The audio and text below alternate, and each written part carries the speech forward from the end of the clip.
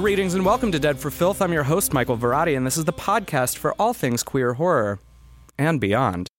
On today's episode, I'm excited to welcome a filmmaker whose work has been keeping the spirit of Hollywood's golden era alive.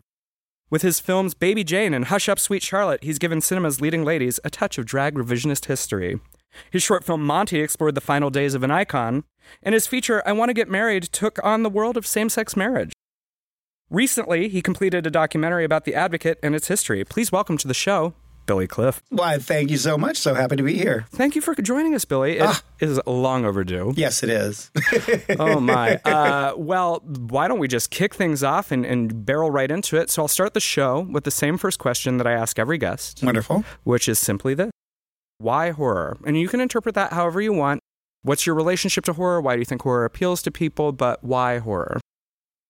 I think we love to be scared. I personally adore horror. I like, of course, your other listeners. But, you said names where, my Baby Jane parody and my Hush Up, Sweet Charlotte was horror at one time. When it came out, it was considered true horror. But, of course, it's shifted since then. And I love today's horror as well. I mean, I just saw The Quiet Place, which I thought was brilliant. I mean, I love so many kinds of horror, from cheeky to whatever, and it just titillates you. It just keeps you on the edge of your seat when it's good, and it can make you laugh, and it just hits all these buttons inside your emotions, which I think we love.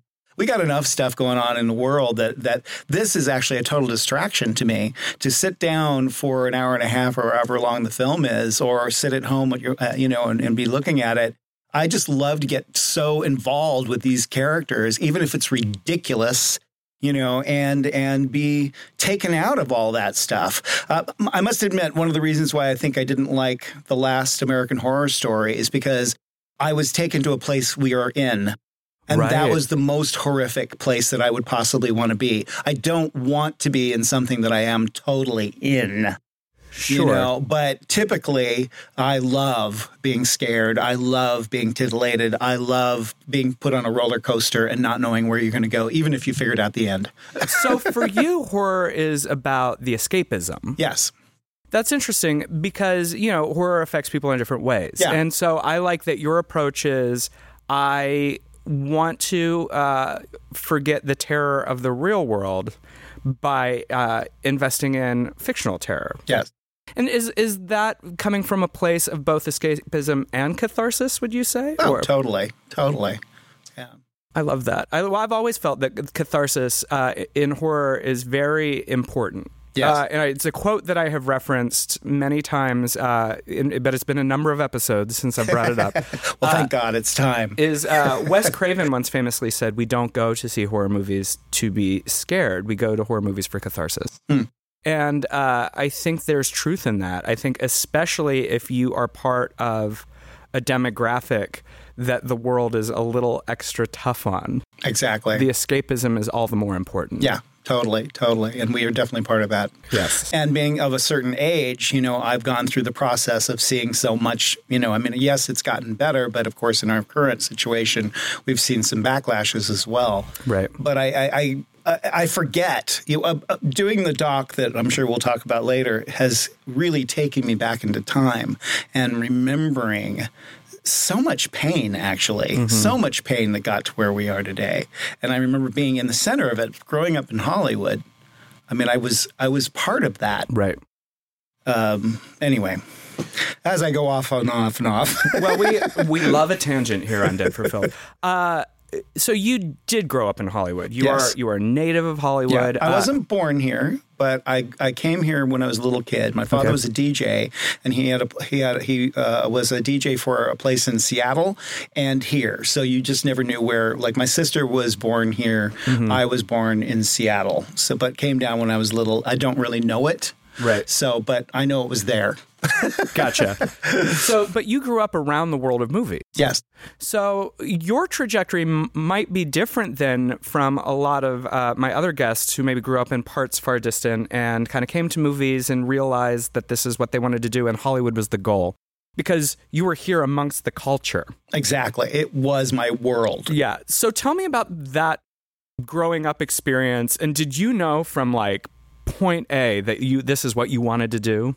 I knew that I wanted to be in the business, and I didn't know 100% what that looked like. At one time, an actor, was definitely a dream, to a singer, to writing stuff, right. but didn't know what that was, even plays. Right. It was really just anything in the creative world seemed to hit that thing inside me that I knew that I had to do no matter what. And there was that time when I remember my dad looking at me and go, so what are you going to be? Are you going to be like a director, writer? Are you going to be an actor? Are you going to be, what are you going to do in the business? It wasn't like, are you going to be a lawyer?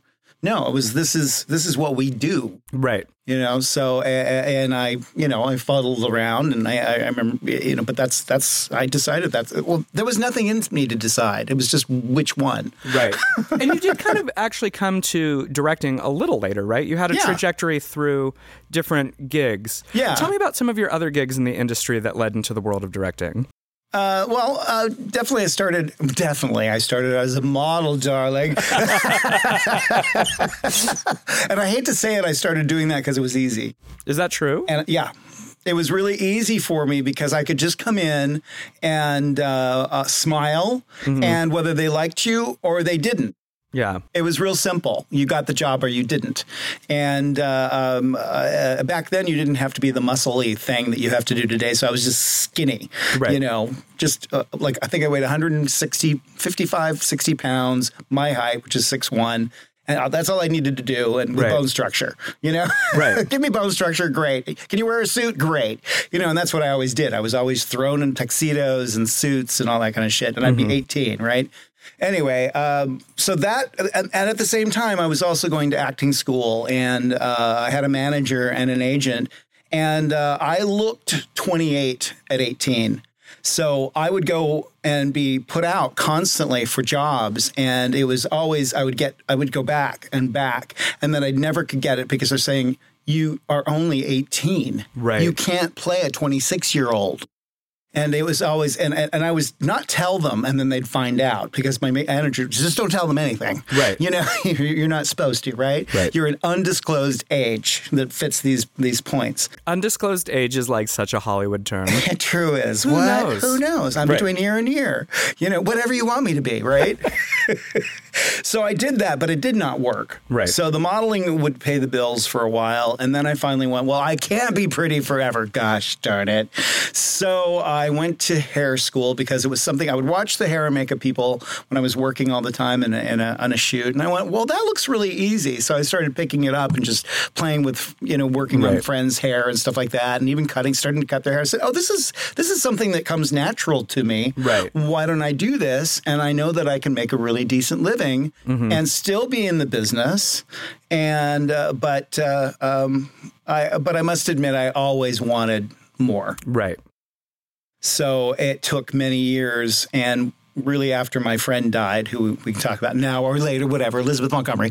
Anyway, after she passed away, was as deaths can be, as they can, just break everything inside you, and just force you to look at your entire world. And she really was, along with the whole world of AIDS and all that. She became that thing that did it for me. And I went, I want to direct. I want to write. I want to do something inside me to express that is more than just those other things. So that's where I came upon where I am today. Right. Well, since you mentioned Elizabeth Montgomery and how her passing away was sort of an inciting moment for you to take the step to directing, I know how important that friendship was to you. So let's talk a little bit about her. You met her because of your work doing hair, right?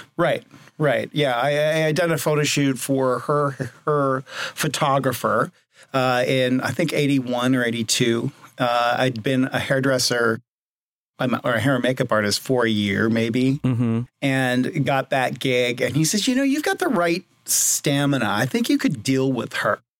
And I think because she had just, her hair and makeup person had left. Right. Somehow, I never heard the story, didn't care. All I cared about is it was gone. Right. They were gone, and she was looking for someone new. But I didn't even know. I mean, he went on and on about this woman, blah, blah, blah. And then he finally said, well, it's Elizabeth Montgomery, and she wants to see you, like Thursday, which was like later on in that week. And I just like went, because I, like most gay men or I think anybody during in my age group that watched that show religiously. Right. Bewitched. Yeah. Had some kind of a crush on her in some way, shape, or form. Mm-hmm. And of course, that continued on because it was on Nick at Night or whatever it went on. TV and Land. Yeah. It became big and for many years and can still be seen probably everywhere. And I remember so clearly just driving up her, big driveway and on Benedict Canyon, and you see the tennis courts and the Olympic-sized swimming pool, and then finally you come to the house and this big English Tudor number. Wow, back when TV paid. Yes, exactly. She was also a producer on that show because she and her husband helped create it. Oh, smart. Yeah, so she was actually the only one on the show that got residuals. Even smarter. Yeah, only actor on the show. That's why poor Dick York, died penniless. Mm. But anyway, who cares? No, I don't. I think that's sad. Yeah. I do care. Anyway. So I so remember that moment. Right. That being taken into the living room of this huge house and standing there waiting for her and her coming up to me. I'll never forget it. Her walking up and I'm going, oh my God, that is my childhood idol as well as someone I just really respect. And she stopped and I was still standing. I couldn't sit down anywhere. I just couldn't feel comfortable enough doing. And she just looked at me and she says, "Hi, I'm Lizzie." And she put her hand out after she had looked at me from the bottom to the top. And she gave and then she nodded. And then she came out and said it and shook my hand. Mm. And that was it. It was like this instant kind of like, yes, you'll do. Right. You're right. I love that. That feels like such a Hollywood story that I think that the modern era of stars don't have that mystique. No, and then, of course, she comes from that old mystique because her father and her whole family was of that world. Her dad was Robert Montgomery, right? And was in so many major 30s, 40s movies, was a huge star. They grew up in Beverly Hills. She was of that whole ilk. Right. And he even, by the time she was acting, he had his own show on television, the Robert Montgomery Hour, which she ended up being on. But you walked even into her house and you're going through the hallway, huge, your foyer, and you're seeing pictures of Joan Crawford and Betty Davis and Jimmy Durante and Cagney and just everyone. And they're like family pictures. They weren't, hi to you. They were, like her friends. They were her friends and they were her family and they were photographs that were that way, not, Right. And she would always laugh. She said, "Oh yeah, Cagney used to always dance. He would even come here before I left and he would dance through it and come into the dining room while we were all eating and twirl around, So she had that same tone and understanding of how you treated people. And that mystique, but also incredibly kind and gracious.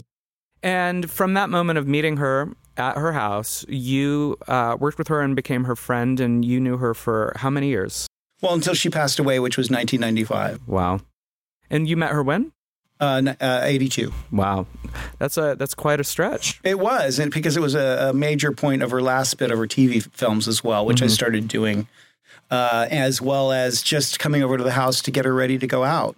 Because I'll never forget when even that first year, she said, "Oh my God, I'm on the cover of Enquirer and I look like crap. William, you're coming over every time I have to leave the house."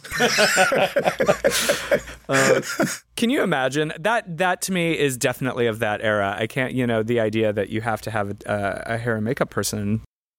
And now celebrities live in sweatpants. They do, but you do see that they take care of things. Yeah. You know what I mean? They've got hair and makeup. We watch the reality shows. We know how all of them have their people. They've got masses of people. Well, since we're talking about Elizabeth Montgomery, and you talked about sort of that connection of a generation of gay men who gravitated towards Bewitched. One of the things that we like to talk about in the show is, when something like that is embraced by the queer community, there's obviously a reason. Why that and not F Troop or something from that era? And Yeah. and so F true. I know, right? Look, I pulled one out of the sky. Yeah, that is truly. Petticoat I'm sure Junction. he's never heard of F true. But I think that I mean, there is a queer narrative to Bewitched that makes sense. I think that gay men and queer people of the era would gravitate to because she is other, and there's otherness, and there's this sort of like heightened, almost drag world of the witches, and Dora is a drag queen. Totally. And I 100% agree. And she understood that. Her friends were all gay. The only person, I would go out to dinner with her constantly from the beginning. But of course, towards the end, it got more and more where I was seeing her all the time. But and it was always the gay guys, you know. I mean, her and Paul Lynde, she would talk about even, back in Bewitched, and she and Paul would go out for liquid lunches and they would have to shut down the set for the rest of the afternoon. I mean, that's who she loved. She loved the other, so to speak, because she loved the creativity and the excitement and living life. And she was that kind of human being. She lived. She truly did sparkle as a human being. You ever met her and you hung around with her, anyone would just go, oh my God, she's just magical. She really was a magical human being. She and her husband, who of course also did I Love Lucy. Right. Why he's William Asher. Thank you for telling me in my brain somewhere. It's always weird when a name comes up and you're like, well, where did that come from?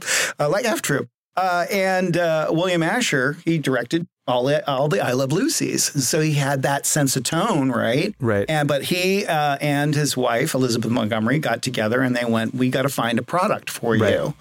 She'd done a few movies and she wasn't satisfied with where they were going, which was, of course, the young sex pot. Right. And that's not who she felt like she really, really was. Mm-hmm. So they went, hey, what's wrong with TV? It's comfortable. It's easy. Let's do it. Right. And they came up with this together. And there's something so cool about Samantha Stevens, even now. Like, if you look at the sitcoms of the era, like, all the other female leads were sort of very housewife. Yes. Like, with their like, skirts, and she had, like, pants, and she was modern. She was modern and she was hip. Yeah. And what I like about the narrative of the show is that she's modern and hip, and never mind that she's a witch, just merely by proxy of just being her own liberated woman. Exactly. It's sort of like vexes the neighborhood. Yeah. Mrs. Kravitz is always like creeping around. And what's more queer than that? They're living their lives, and it bothers me. Exactly. Yeah. Exactly. And Abner won't listen. She tries to turn everybody, against her in some way, shape, or form, but it never works because she's fabulous. I have to say, though, since you said it, I've been just like in my head thinking about how I want to go and have just an alcoholic lunch with Paul Lynde. Oh my God. It's like my dream. Wouldn't that be amazing? Can I come? Please. Because I think that would have been phenomenal. I say this all the time, and I know someone's eventually going to steal the idea because it makes sense to do it. So, like, as long as it happens, honestly, I want a Paul Lynde biopic in the world. I think it would be wonderful. Yeah, it's a hard sell, of course. Yes, yeah. But it was a hard sell for the Candelabra one. Yeah, he couldn't sell that at all. And he finally got a home with HBO. But nobody thought nobody's going to want to see this. Well, they did, and it did well. So I hope. Well, there's a narrative of queer men who we, as a culture, knew were gay men who were essentially kind of out gay men in an era where they couldn't come out. But if you watch Hollywood Squares, Paul Lynde is there making like butt sex jokes to housewives in the middle of the country. And they're all going, they're being, Japanese tourists. Yeah, it was sort of like one of those things that as long as he didn't say it out loud, it was skirted around. Charles Nelson Riley was exactly the same. Exactly. And that was definitely the era. Yeah. Everything was scooted around. Right. And you're constantly seeing it on shows, even on Bewitched, so things that could have been, whoa. Goodness. Well, I'm so glad we got to talk about your friendship with Elizabeth Montgomery and sort of the queer connection to Bewitched, because I think there is one, because that is something that we've always talked about on the show is what makes a queer narrative and finding that otherness. She loved horror as well. Oh, yeah. And that I remember she did one like horror TV movie way before, of course, I worked with her. I couldn't tell you what it is, but I can see it in my head because I remember, being so close to the TV, watching it so clearly. She loved doing horror, and she would have loved to do another horror film. Well, a couple weeks ago, our guests from the UK, Alexander Birrell and Joshua Tonks, were talking about a TV movie that she was in called The Victim. And that was it. And where she goes to visit her sister in wine country, but her sister's dead in the basement, and she's like creeping around trying to find. That's the one, and that's the horror one that I was talking about. And it's really. But she also was in The Legend of Lizzie Borden. Yes. So yes. I think that she definitely. That's definitely. She loved that. Of the TV movies that you did her hair for, which is your favorite? I loved a Murder in Sins of the Mother. I don't know if you ever saw that, no. But she plays an evil, evil woman who has a young son who she has manipulated into this very handsome mass of mess, I mean, really. And she's just a CU, you know what I mean? Yeah. She's just terrible. She's just terrible. And it's just every line is a one-liner. It truly is a perfect gay movie as well, because all she does is one-liners. Well, and that's why I asked. I knew that you would have a recommendation, and one of the things I like to do is point my listeners towards new things. And if we're going to talk about Elizabeth Montgomery, of course, revisit Bewitched, but also discover something new. Yeah. That was the first TV movie I did with her, and it was just so much fun. And she was crazy too. The woman was crazy. So I mean, there was one scene where her son is dating this young man, and she's decided that she wants to look like Scarlett O'Hara. So she comes out in a quasi-modern version of the dress, and I did her hair and makeup like Scarlett O'Hara, and she comes down a staircase. I mean, how ridiculous is that, right? For a TV movie in the 90s, Well, I love a TV movies, so sometimes those TV movies have more going on than films that were released at the time, because they're such time capsules. Yes. I work a lot in the world of TV movies of now, but the one thing I do think that we're lacking in the modern landscape is the network TV movie that used to be such a event. It's Thursday night. Let's watch the Thursday night movie. And as a horror fan, there were some gems, like the things that Dan Curtis would do, like Dead of Night or Trilogy of Terror. Yeah. Those things are to me just such zeitgeist-defining moments that we don't really get anymore. Yeah, totally. Which is a real shame. Yeah, totally. I agree. Unless some fortuitous individual is going to bring them back. Right. I mean, I do love what they're doing on Amazon Prime has a series, and Netflix has a series of different. Where they change constantly every week, and they're pretty amazing. I mean, it's so nice to see that they have done that. Right. But yes, how amazing. ABC should be doing it. Come on, ABC, and bring me in to direct one of them. You heard it here first. Well, speaking of directing, we talked about how after Lizzie passed away in 1995, it sort of lit the fire under you to move towards directing. Exactly. And it wasn't quick. I mean, I moved. I had to really reevaluate before I really came to that moment. Mm-hmm. And I worked for a couple more years in Hollywood, and then I moved to San Francisco. Right. And started working and just wanted to gel out and just be nothing. Right. Even though I was still doing hair and makeup, but I was doing it for Macy's and Mervyn's and all that kind of stuff in San Francisco. And then really, really allow that to percolate. Tell me about the culture shock of living in LA your whole life and then going to San Francisco. Because I don't think people, we do have listeners all around the world, and what they don't realize, people who aren't in California quite understand, is that San Francisco is not only not right next door, but it is also a... Freezing. Not what I was going to say, but very accurate. Yes.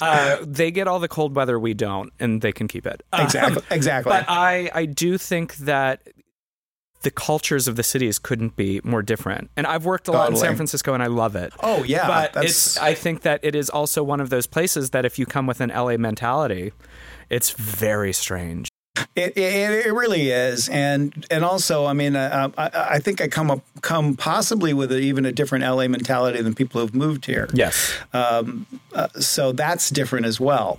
Well, for one thing, I don't think the people who are from here. I'll go a little bit into that. What I meant is that the fact that we don't really have the fakeness, I think, that the people who move here are. And I get it, because you move to a place, it's so, I don't even know the right word, but it's you can't even figure out what this whole thing is. And you're coming here and you're going, okay, I'm going to become an actor, and you don't know what the hell that is to be that or how to be that. So I actually do understand it. So they look at something and they assimilate and they try to become that. Yes. And that often isn't the best thing for them because they often repel, but they don't know. So I really actually have I understand. Mm-hmm. So moving to San Francisco, first of all, the weather. It's like all of a sudden I had to buy coats, which I was happy about. Right. I like the idea of buying coats. I do like that. Right. Well, you are a fashion-forward person, and men's outerwear always looks good. Exactly. And you can always throw that on. Yeah. You can be wearing something basic underneath. You have a fabulous coat. You throw it on, and you feel good. And put good shoes on, of course. I hope you're all taking notes. Exactly. Yeah. It's real simple. I mean, I only wear a T-shirt and jeans these days, but you put on a really good pair of shoes and maybe a good belt. There you go. Anyway, so the mindset in San Francisco, of course, is a lot more lackadaisical. Yeah. It's a totally different world of being a star. There is being a drag queen. Right. And I think that's fascinating and wonderful, and I appreciate it all. But I didn't understand until I decided to do something with it, because that's where I was. Was San Francisco your first real collision with drag culture? I know that drag queens existed in LA, but not like there. No. The drag queen to me was, now mind you, that's not totally true. I actually would go to a drag strip. The legendary drag strip. And that was actually the same. Right. It was identical to Tranny Shack, so to speak, and so I knew what that was, but I didn't know that was all there was, really. Right. That is it. Mm-hmm. This was just a facet here. Yeah, I know, Mr. Dan. I actually live next door to Mr. Dan. I've known him since way, way back then. For those listeners who might need a little bit of insight, Mr. Dan used to be the host of Drag Strip 66, which was a legendary drag venue here in Los Angeles. He hosted as a drag queen named Gina Lotriman, and it was pretty much one of the most legendary drag parties in gay history, to the degree there are several moments where post-LA riots, the police came to shut down Drag Strip 66, and Mr. Dan in full geesh would stand on top of the roof of a car with a megaphone and be like, "We're not going anywhere." And it's amazing.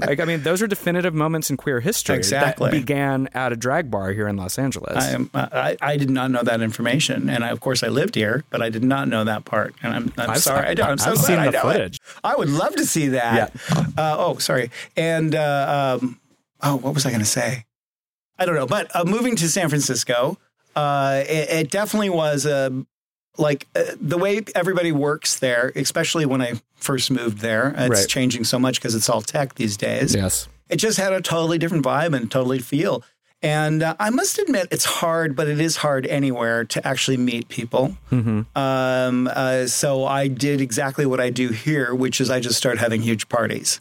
Right. That's where I've always learned is how to do it, how to get to know people, and how to get people to know you. And your parties are great, and you feed people well, which I appreciate. Thank you. Yeah. Thank you. And I knew that's how I've learned. I've learned that from when I was young, and I would hang out with all the French chefs here in the man who owned Le Petit Four on Sunset Plaza. Yeah, there was a whole group of, this is really going off track, but a whole group of French chefs and French people in general moved here in the early 80s to fix LA because it had no food. It had no real culture. Oh, God bless the French. So they all moved here. And they started opening French boutiques, cute little stores with things, special things, and restaurants because we had terrible food. We really did. Which now, if you live in LA, we've got some of the best restaurants in the world. The best restaurant in the world. Yeah. Exactly. But they were the ones who came here and did it. And they knew that they were doing. And we would, my best friend was his boyfriend. And so I would be there all the time.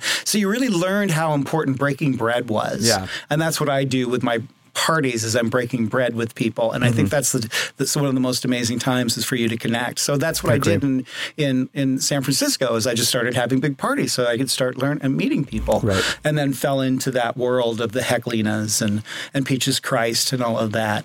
And then that's where my first real feature came from. And that's Baby Jane. And that's Baby Jane. All right. And that brings us to both the intersection of queer and horror, because Baby Jane is a film you made that does feature drag performers from the San Francisco area, and is both an homage and drag parody of Whatever Happened to Baby Jane.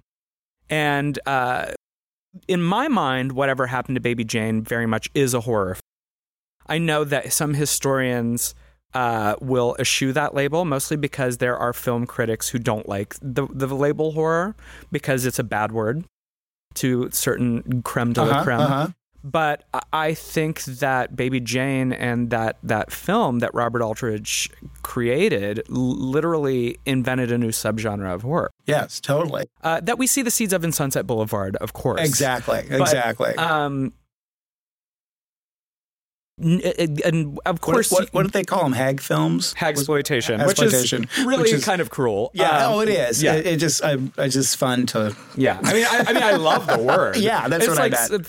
If someone wanted to call me a hag, I'd be fine with it. And what were they in their 50s? They were like 52, 53. I know, they were not old at all. They were not old at all, but that was considered a hag. Right. That's terrible. This industry. But, I think that movie just really gave new teeth to people like Bette Davis and Joan Crawford. Exactly. And you see then Betty hops a plane and does The Nanny with Hammer. Right. And The Anniversary. Right. And then Joan did those Freddie Francis movies, Trog notwithstanding.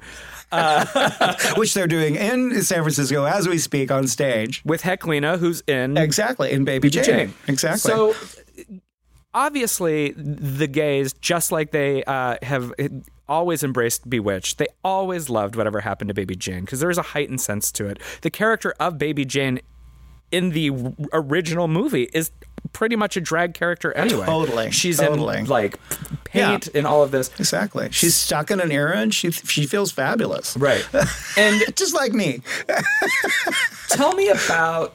that moment when, you've been gearing up to direct, that you want to direct. I know that you've always loved classic cinema, but what was the incident or like the inciting moment where you're watching Whatever Happened to Baby Jane and you said, I'm going to make this movie, but I'm going to make the gayest version possible? Well, it was, what's funny is that I realized that I always had the idea. Mm-hmm. I mean, for years after going to a theater and seeing it in the big theater to watch Whatever Happened to Baby Jane, which I think I went to the New Art, let's say. And then even I remember when I first moved to San Francisco, going to the Castro to see it, And of course, that's only one of the best ways to see it is at the Castro when everybody's commenting on it or whatever. 1,400 seat theater exactly. with 1,400 raving queens watching Exactly.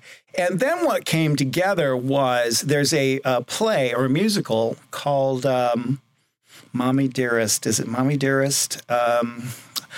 It is with Joan Crawford and Christmas with the Crawfords. Christmas with the Crawfords. Have you ever heard of it? I have not. No. It's a wonderful musical play that takes place on Christmas Eve. Joan Crawford and the kids are there, and the interviewer, and they're just sitting around to do their interview, and someone knocks on the door, and it's Judy Garland. Right. Well, also, it just happens to be that the maid who answers the door, the first door, is Baby Jane. Not Bette Davis, but Baby Jane. So throughout this whole show, and it's almost a 2-hour show with wonderful big musical numbers. I mean, you have Ethel Merman comes, and I mean, it's just this huge, big, ridiculous, fun thing, which actually this Christmas, I know they're going to be doing it in Palm Springs. Anyway, they did it in New York last year. Now, is it played straight, or are they like kind of taking the piss out of Joan Crawford in this? They're taking the piss out of her. Okay. I mean, they've got hair that's about 5 feet tall. Mm-hmm. I mean, it's 5 inches tall. Whatever. It's big. 5 feet would be a bit dramatic. Right. Anyway. No, I've seen people pull it off. Yeah. Lady Bunny, hello. Yeah. So I'm doing terrible with this microphone. Billy keeps karate chopping our equipment. Because I get so excited. The show has gone from discussions of violence to true violence. I get so excited. So I went to see this show, and I watched this particular person, Matthew Martin, who was playing the Baby Jane character as Baby Jane. Right. And I was sitting in the front seat, very tiny little theater. And he was just amazing. I was just like going, my God, watch how everything is so subtle. And that was the biggest thing, is we'd all seen the Bette Davis or Baby Jane take by Charles Pierce and so many others, which I adored and loved. But this was the first time I ever saw it done subtly, whatever. And you're like going, no, he's a master at this. Everything is so thought out, and it's not exact, but it's an amazing interpretation, his own interpretation. And I went, wouldn't that be funny if that whole idea that I had, which I knew was totally ridiculous and stupid and something I would never do, I would do it, and I'd see if he would do it, and we could make a feature film about it. Wouldn't that be funny? And there you go. That was the spark. I was also simultaneously trying to get a movie that I wrote called, I can't remember, but it was about Elizabeth Montgomery. Okay. And it was the last 3 months of her life and how it affected me. And the Diary of a Mad Hairdresser. That's what it was called. And I wrote the book in 2000. It came out in 2000 about my experiences and how it affected me and how it felt. But it had a lot about her. And I kind of narrowed it down more about her and how amazing she was with flashbacks. And we actually got pretty far. I did have a producing team and all of that, and we were taking meetings. And it was actually we got Christina Applegate interested in playing Bewitched. We even got her name attached. Which she would have been amazing. And you can imagine. She's a wonderful, wonderful actress. And we had all these amazing people together. And then we had like 75% of the financing, and it all fell through because of the economy hit. Gotcha. So instead of feeling like, okay, that's terrible, blah, blah, blah, and like, oh, you evil people, I really understood what was going on. I understood what was going on in the economy. I said, what can I do with nothing, for nothing? Right. How can I put this together? And so I went, I'm going to do that silly, ridiculous thing that I thought of. It'll be my first feature, Baby Jane. And I talked to a really important director, and I said, what's your advice? He says, find a niche and kick ass. Right. Just do it. I went, fine, I'm going to do it. And boy, did you. Well, thank you. Well, I have to ask because, we've had Peaches Christ on, and we've had other people who have talked about this sort of relationship between drag and horror. And for horror queens, the relationship, varies. Jackie Beat's answer is different from Peaches, is different from the Boulet brothers. But here you took a classic horror film and made the drag version of it. So do you think there's a correlation between the art of drag and horror, and what do you think it is? That's quite a question. I like to ask the serious questions. I'll have a sip of coffee if I can find the hole. We've heard that before. No, I didn't find the hole. Listeners in Duluth now questioning what's happening. Where's the hole? Call me later. So the question again, drag being attached to horror. Yeah. Do you think there is... Today's horror, though, is very different than what, what I grew up in was going and seeing Diana Ross done by 1 million people. Right. Just by putting on the big hair and a long dress. And they weren't necessarily good. Right. That's horror. That was like, I screamed and wanted to run away, but you didn't want to be rude to the performer. Yeah. I never wanted to. And then, of course, the ones who don't even lip sync right, they just open their mouth wide like a ventriloquist dummy. Right. I'm really fascinated, if you're going to perform, learn the words. Could you learn the words that you probably have done 5 million times because that's your thing? Yeah. I've been drag adjacent for so long. I find I'm very open to a lot of different performers. But if I'm going to go see you lip sync, you better know the words. Yes. That's it. Yeah. Just kick ass with that. Show me that you can, because that kind of drag can be amazing too when it's really 100%. Yeah. It's really amazing. On a few occasions, clubs have asked me to be on the judge if they're Halloween drag pageant, and I will. That's usually my only question. I'm like, you didn't know the words, did you? And what I do give queens credit for is most of the time I'm like, no. Oh, my God. Well, I appreciate that. Well, thank you for telling me. Yeah, because I'm glad that you did know the words, but that's what happened. Right. You know? Yeah.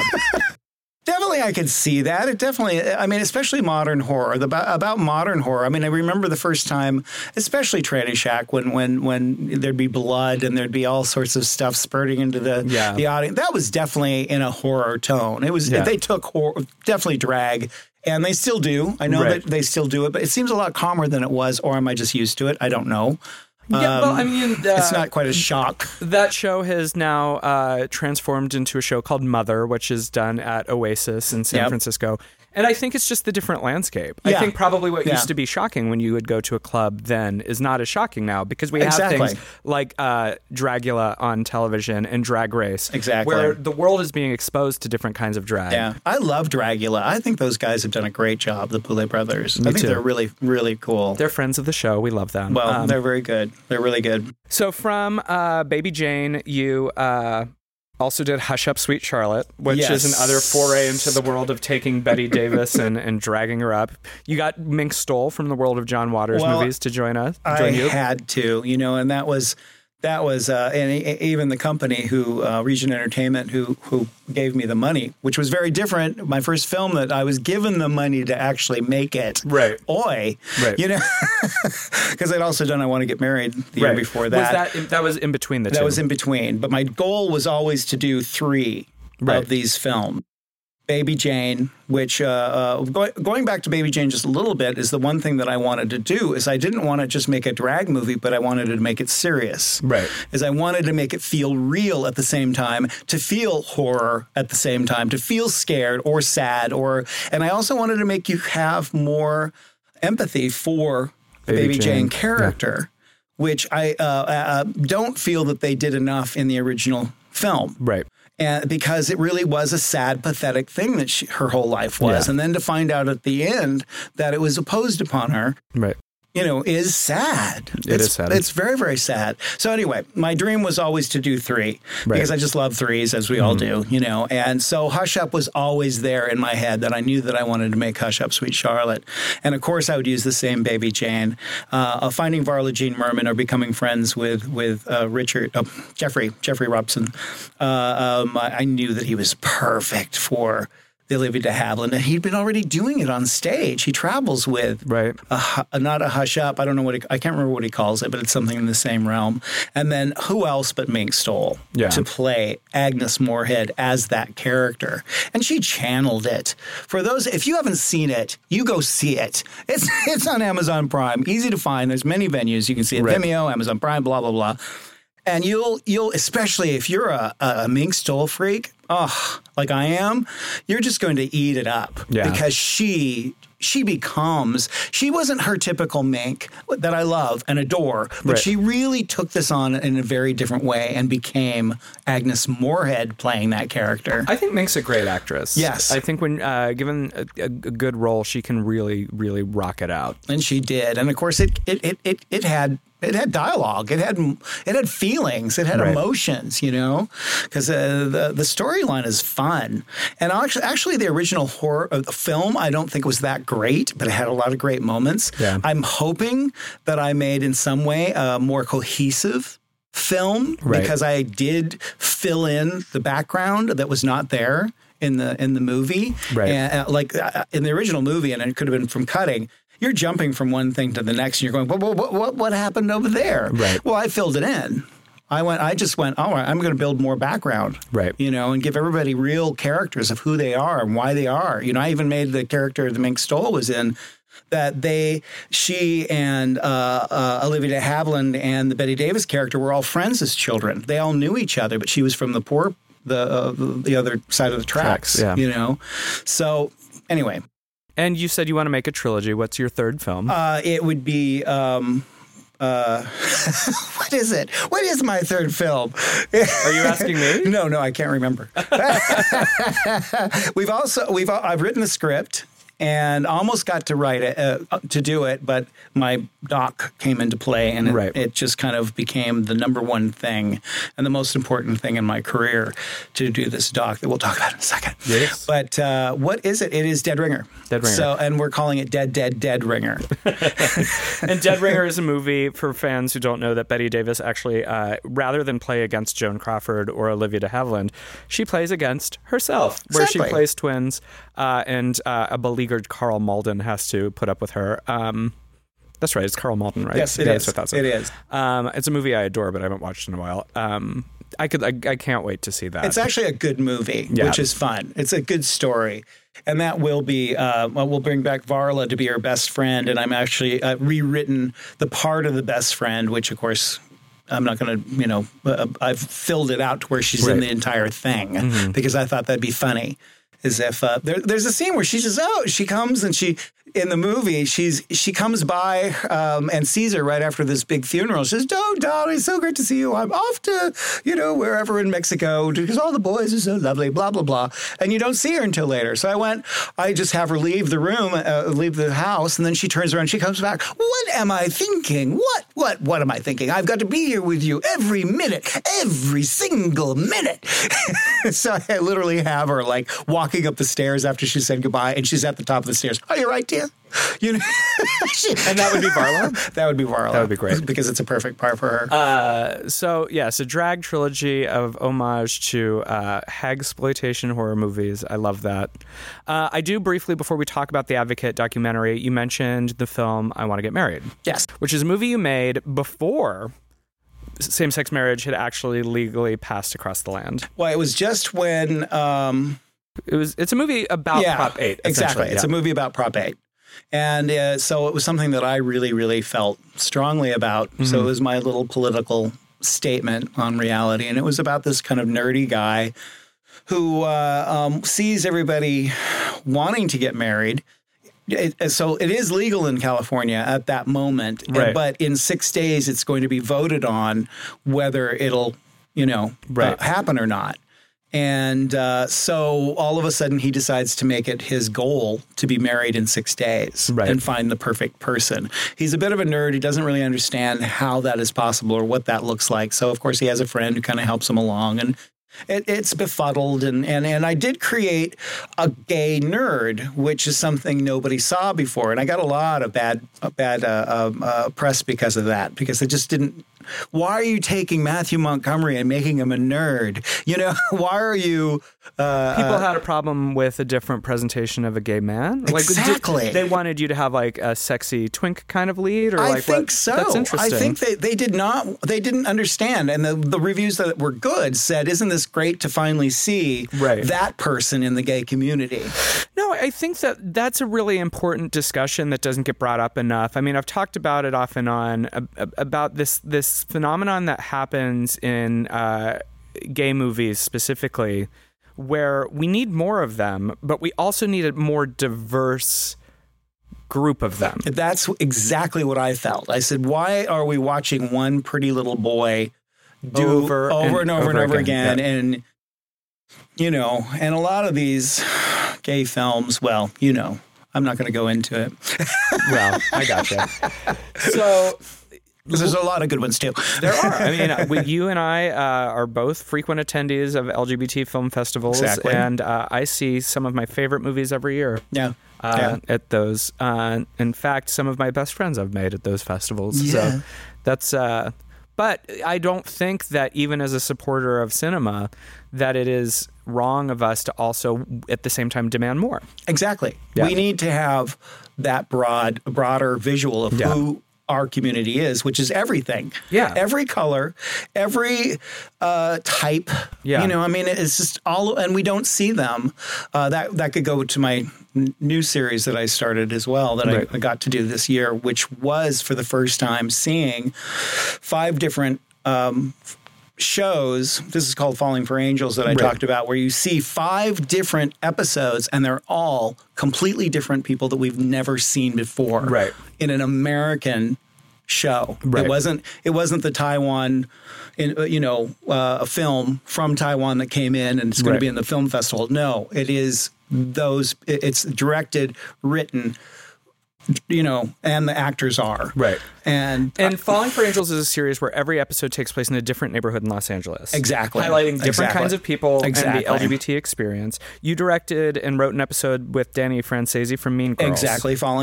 Mine is Silver Lake. Shocking, because I live in Silver Lake. Right. I don't know Weird what how they that were works. thinking. Yeah. I don't know what they were thinking. I've lived in Silver Lake since the 89 back and forth. So Right. I know that community very well. And I do happen to go out occasionally in the neighborhood and discuss things with people in Silver Lake. So strange how that works. Exactly. And even though I was in the middle of doing the doc, which we'll talk about later, which was all encompassing, they asked me to do this because they knew that it was right. So I had 2 days to write a script and 2 days to shoot this movie. Plenty of time. The show, I should say. Yeah, plenty of time. But I'm so proud of that show because of all the diversity I was allowed to do. Right. As well as we have Calpurnia Adams in the episode, who is just brilliant. She's amazing. She really blew me away, actually. We really brought a lot out of her, and I'm sure no one will have ever seen her like this, which is wonderful. And I can't wait. I have ideas to write something for her because she's so amazing. I'd like to see her work more. Yes. She's great. Yeah. Well, what I like about the project and your involvement and the way that it highlights different kinds of people, because I've seen the series and every episode does touch upon, like you said, we have trans characters and people of size and people of color and the different neighborhood socioeconomic things reflecting different aspects of the community, which does in a way lead us perfectly to the documentary you just finished, because the documentary that you just finished is about the 50 years of one of the most important publications, I think, in queer history, because they really hit the streets and fought for all aspects of our community, and that's The Advocate. Yes. And this is a fairly big deal. Anybody who is part of our community, especially from a certain era, knows what impact that publication had. They were producing The Advocate in a time when it was still illegal in many parts of the country to be gay. So tell me a little bit about this documentary and your just involvement in this journey, because I can imagine that no matter how storied your work is, you probably just got opened up to a whole new range of things. It was more than I ever thought it would do to me personally, mentally, physically. I had no idea what I was in for, what kind of a journey that I was in for. Mm-hmm.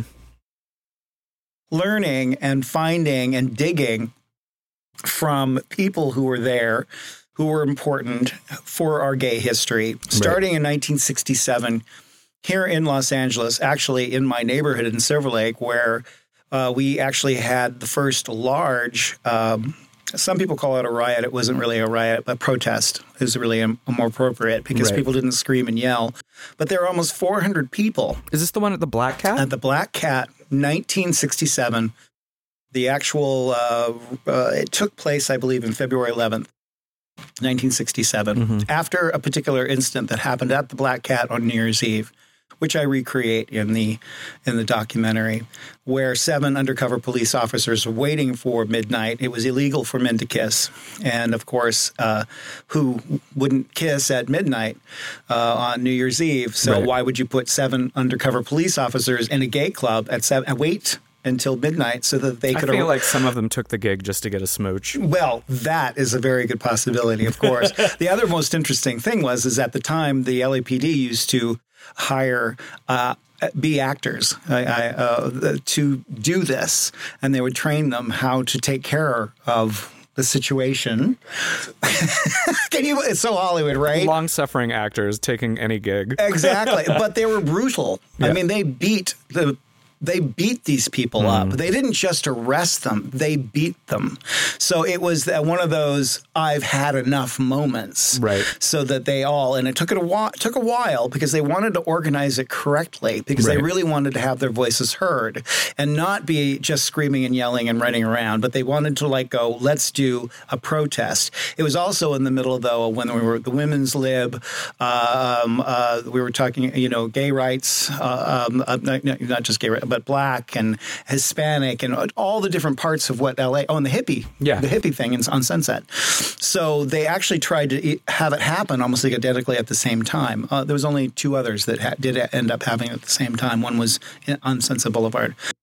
But this was such a journey, because you start feeling it. You start learning so much information about how difficult it was for those people to be gay, for those people to try to be who they were, to be anyone who thinks that this is a choice. Wow, what kind of hatred would we have for ourselves if we went, yeah, I want that one. Right. That's what I think I want to do, because I know how brutal and cruel it will be. Yeah. We do it because we cannot any longer hold something so deeply inside ourselves that we must become ourselves. Otherwise, we're going to hate ourselves for the rest of our lives. Right. And many people did, especially back then.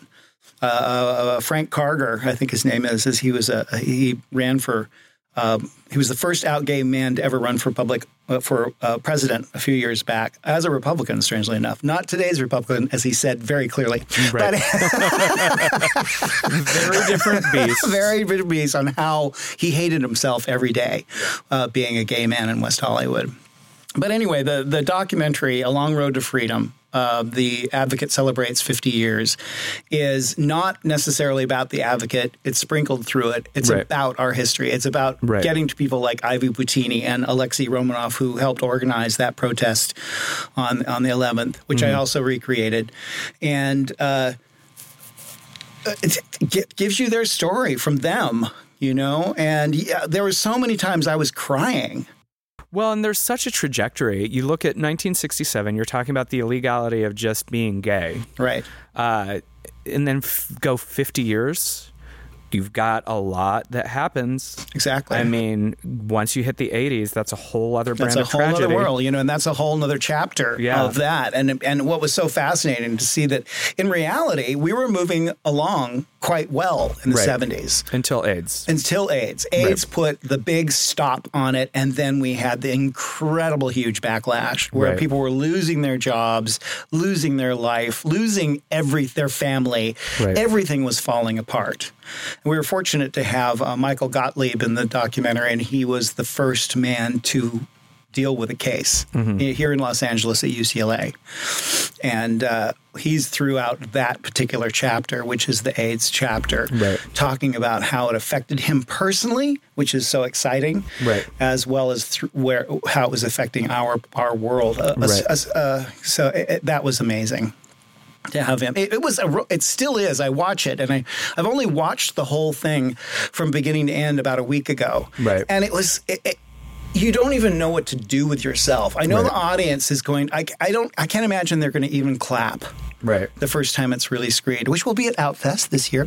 But anyway, I've heard of that. I'm sure they're going to be numb. And it must have been just such a journey.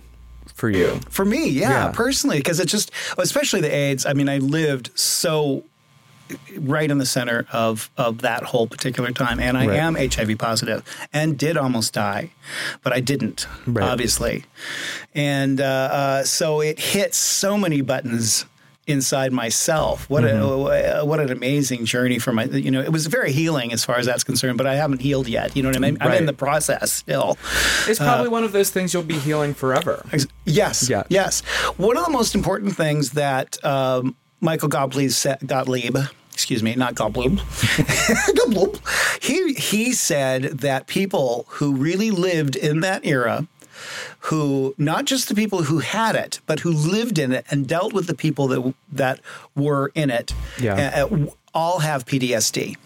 And we don't understand the impact because our beingness is not set up for that kind of impact. For you on a Tuesday knowing that you have to go to another funeral. You don't know what to do with that. Right. That's just like going to war. Yeah. Well, and we talk about fictional horror so often here, but this is true horror. This is the true horror. And this is what you were talking about at the beginning. Like, you want the fiction as the escapism, as the catharsis. Yeah. Because often the true horror is so much worse. Exactly. I think this is such an important undertaking, this documentary, and I'm so excited and proud of you that you are sharing this, because I think that this history is so important.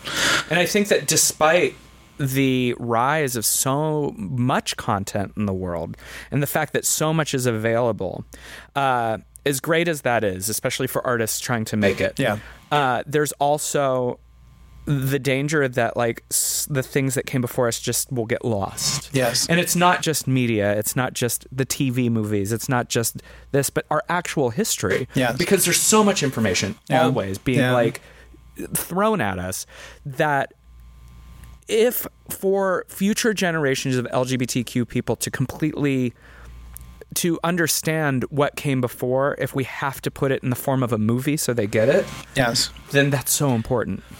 And it is the best way to show it. Yeah. You know, it really, really is. And I do try to make it light, and there are people on it that are funny, like a Bruce Valanche who tells jokes while he's, you know, thinking about going to the baths, or Amistad Maupin, who you know, remembers being at Thursday night coming out of the blow place where he had blown all these people, and you know, and he talks like that, and I just love that we have this in a film of someone talking real about a real life. One of the most celebrated authors ever. Exactly. Talking about blowing people and coming out and seeing The Advocate in one of those newsstands going, oh my God, look, I'm on the cover. So he broke it open to take a magazine because, of course, he had no money. He was so broke. Right. You know, and he just blown so many people. He didn't have enough time. Well. Sorry, Amistad. If you hear this, I don't mean this negatively. It's fabulous. It's I sure amazing. hope that Amistad Maupin listens to my show. Exactly. I'll send it to him. Yeah, I love his books. He's amazing. I've layered a reference to Tales of the City in almost every script I've ever written. You can't help it, right? Yeah, it's just always there. It's magic. It could be as simple as a character calling someone else baby cakes. Love it. Yeah, love it. So obviously, I'm going to urge all my listeners to see this documentary when it comes out, and you should. And I don't want you to spoil anything of the history. But what is one thing, a takeaway, and I know I'm sure there are many, but what is one bit of wisdom doing this project that you can share, that you can impart with my listeners? Well, I think it's just going to really impact anyone who doesn't completely understand what has been fought for. Right.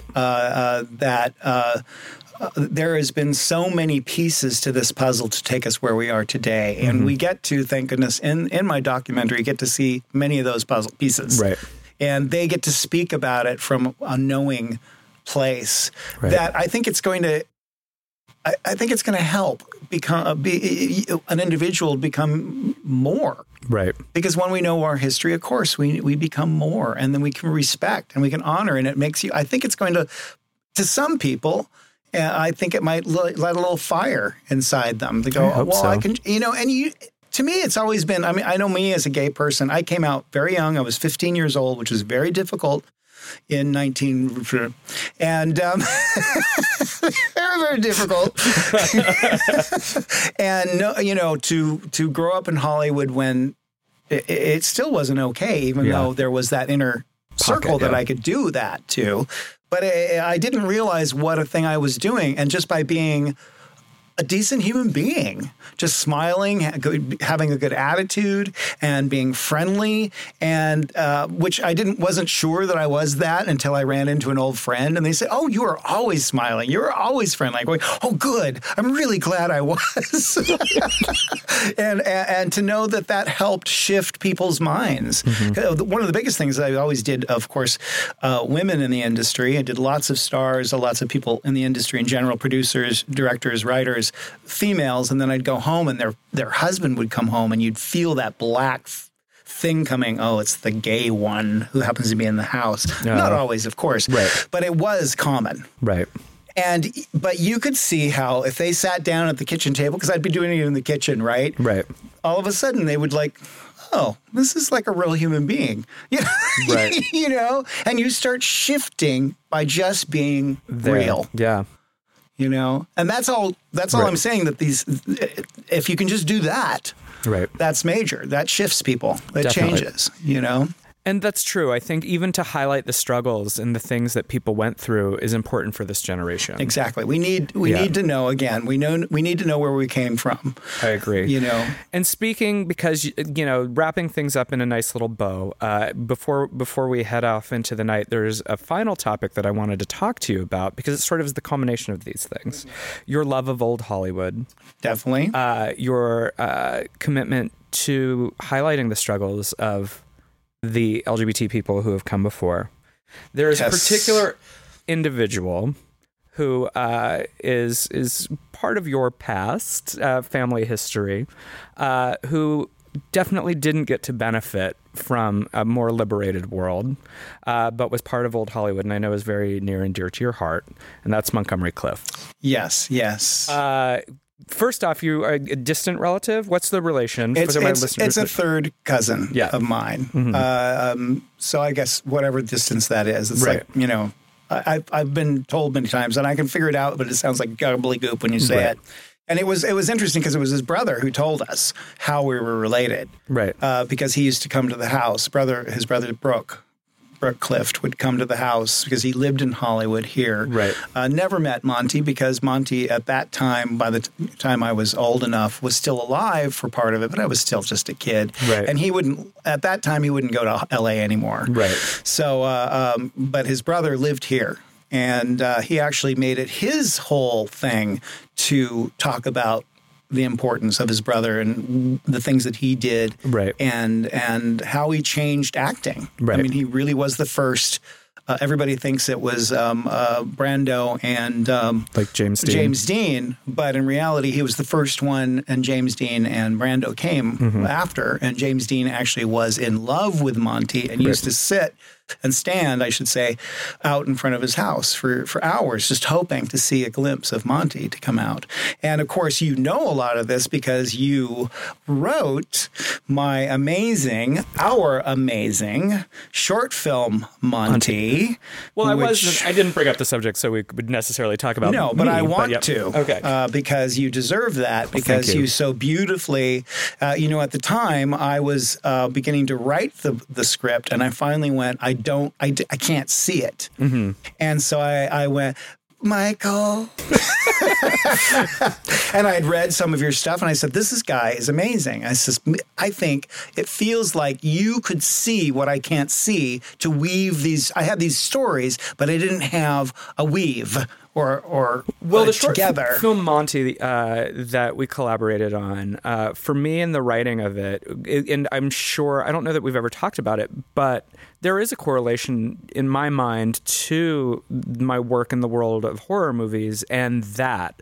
Because I view the short that we did, for listeners who need a little more background, is really about the final days of Monty's life. And it's sort of a fever dream, and sort of like the lost dreams and hopes that he had before he passed away. And to me, because the whole thing is told from his deathbed in these sort of like beautiful but sort of horrific images, there is a horror story in a dramatic way there. Totally. And I connected with it on a real emotional side, because I viewed it as, what is the horror of knowing that you never got to live your life as freely as you would have liked, no matter what you achieved. He was a big star, but he always felt trapped, and you could see it. Yeah. And I'm proud of that piece, but I wanted to bring it up because I know that Montgomery Clift is sort of a through line of the work that you do, and there is a feature that you want to do at some point. I'm going to make this feature. Yeah. It's not it's when. Right. And I just feel that if I've ever felt that there was a whole force behind me for this particular movie out of anything, or believe in that, I do believe that this has a force. And we are actually, because this year has been gone, so to speak, because I would have started it way back when, or got the moving. Thank goodness now I'm back on track. I've got a casting director on board I'm just putting together a new reel, and then he's going to go and start putting offers on names to help assist the process, because if I have names attached, then I can start getting going. Right. So Emma Roberts, if you're listening, we want Emma Roberts to play Elizabeth Taylor. We love you in Scream 4. We think you're amazing. We think you're amazing. So I love her. I really do. I do too. And I just believe that she can be that Elizabeth Taylor I just knew it. As soon as I saw a movie where she played Gentile, she was soft and sweet. And I went, oh, it's there. And then I looked at the angles. Do you think I think it's interesting because, like, I think the world right now totally sees Emma Roberts as she is directed by Ryan Murphy. And, and he likes to use her as a very specific character, which works for him. So there's no issue there. But, like, I think the danger of television sometimes is that there are some truly talented actors who we see so frequently as a certain type that we forget that they are actually actors. Yes. And she plays that kind of like snarky, bitchy girl She's so well. Perfect. But she also has a lot of range. Yeah. And there are people like Gillian Anderson who, like, the world like knows is Scully on the X-Files. But if you are a fan of theater, you know that she is one of the most decorated theater performers in the West End, and someone that you really... I want to see her do not Scully just because it's a break. Totally. And she's so brilliant. Every time she's in something, you're so excited. Right. And it's not Scully. It's somebody new, you know. But we love Scully too. Oh, so, yeah. I believe Emma definitely. I don't know why. It's just I see it. I see it, and so she's not allowed to say no. She's just. I think she should just understand that she should just come on board and say fine. You know. Well, she comes from a Hollywood family. She should play Hollywood royalty. Why not? Exactly. Well, speaking of movies and shows and things, what have you seen lately that you loved? I did love. I think it was A Quiet Place. A Quiet Place. Quiet Place. I thought was brilliant because it's actually a really small movie in many ways. It's aliens, of course, and many other films, but it's to me one of the most perfect type of horror or whatever you'd want to call that. Just because it was lots of jumps. I mean, my boyfriend's hand hurt so bad because I grab. I'm a grabber and I won't let go. And he finally he was keeping his hands away from me because he knew who I was, but I was getting so crazed that he finally went, okay, fine. And he put my hand in my lap and I went, so I could kill it. You know? Well, that's a good boyfriend. But I mean, I love all forms of horror. I love ghost stories. Oh my God, I love ghost stories. Matter of fact, I think I've heard something about someone I may know that might be writing a short film about a ghost story. I don't know what you're talking about. I don't know, but I'm waiting. I'm waiting for it. Well, let's just say that person has a few deadlines to finish. I'm sure, and believe me, I'm just teasing, of course, because I totally understand this world and how many things come up. Because I'm also doing a pilot or pilot/web series, but it's set for a pilot. I did with Lonnie Anderson, Ray Dong Chong, and Deborah Wilson.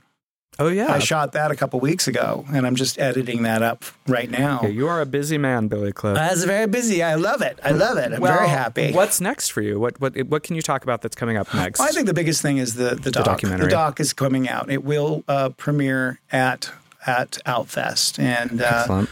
I'm so excited. It will be a huge premiere. It'll have the biggest theater. Matter of fact, they're trying to find the theater now because they know that people will want to come to it with a big party afterwards. And what's so cool is I'm glad that we're doing it here in Los Angeles. That was my dream to have it here because there were other thoughts of different cities. Yeah. Because New York was possibly going to be the first one. It makes sense here.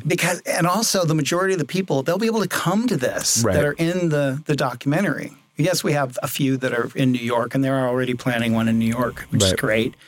And we'll do a few film festivals. I don't know how many film festivals they want. It's wonderful to have a company that, I'm not doing it all because, when I did Baby Jane, I was out there hacking it. Here, everybody, come see Baby Jane, which did screen at Frameline in the Castro Theater to a sold-out crowd so many years ago. Which is not an easy theater to sell out. So that's a big excuse me, tip of the hat. It was shocking. And I did that also with Hush Up Sweet Charlotte. Did not put it in the film festival. We just showed it. It sold out. Well, where can people find you?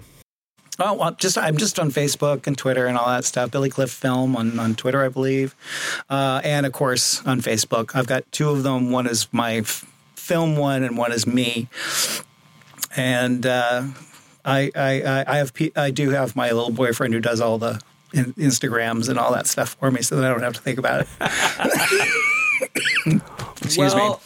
Billy, thank you so much for coming on the show today. It's a joy.